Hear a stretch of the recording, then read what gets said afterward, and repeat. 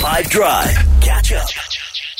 So in case you missed, the Joburg Super Kings spinner Aaron Phangiso has been reported due to his suspect bowling action.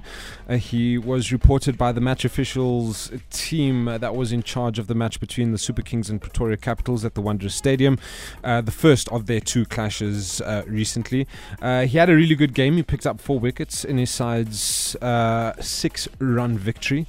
So what happens now? There is an independent bowling action panel of the SA20 that consists of match referee representative Gerry Pina, former Proteas fast bowler Vernon Philander, and CSA's high performance manager Vincent Barnes.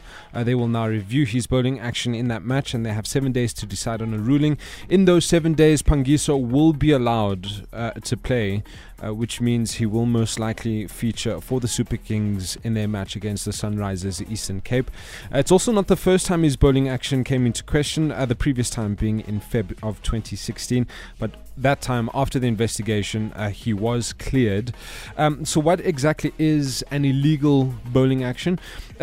By definition in the rule book, it's when the bowler extends or straightens the elbow by more than 15 degrees while releasing the ball compared to the angle of the elbow when the bowling arm reaches the shoulder level in the delivery action. I think the biggest misconception in cricket is that a bowler can't bowl with a bent arm. You are, as long as there isn't a 15-degree difference or more while releasing the ball compared to the angle when the bowling arm reaches the shoulder level in the delivery action.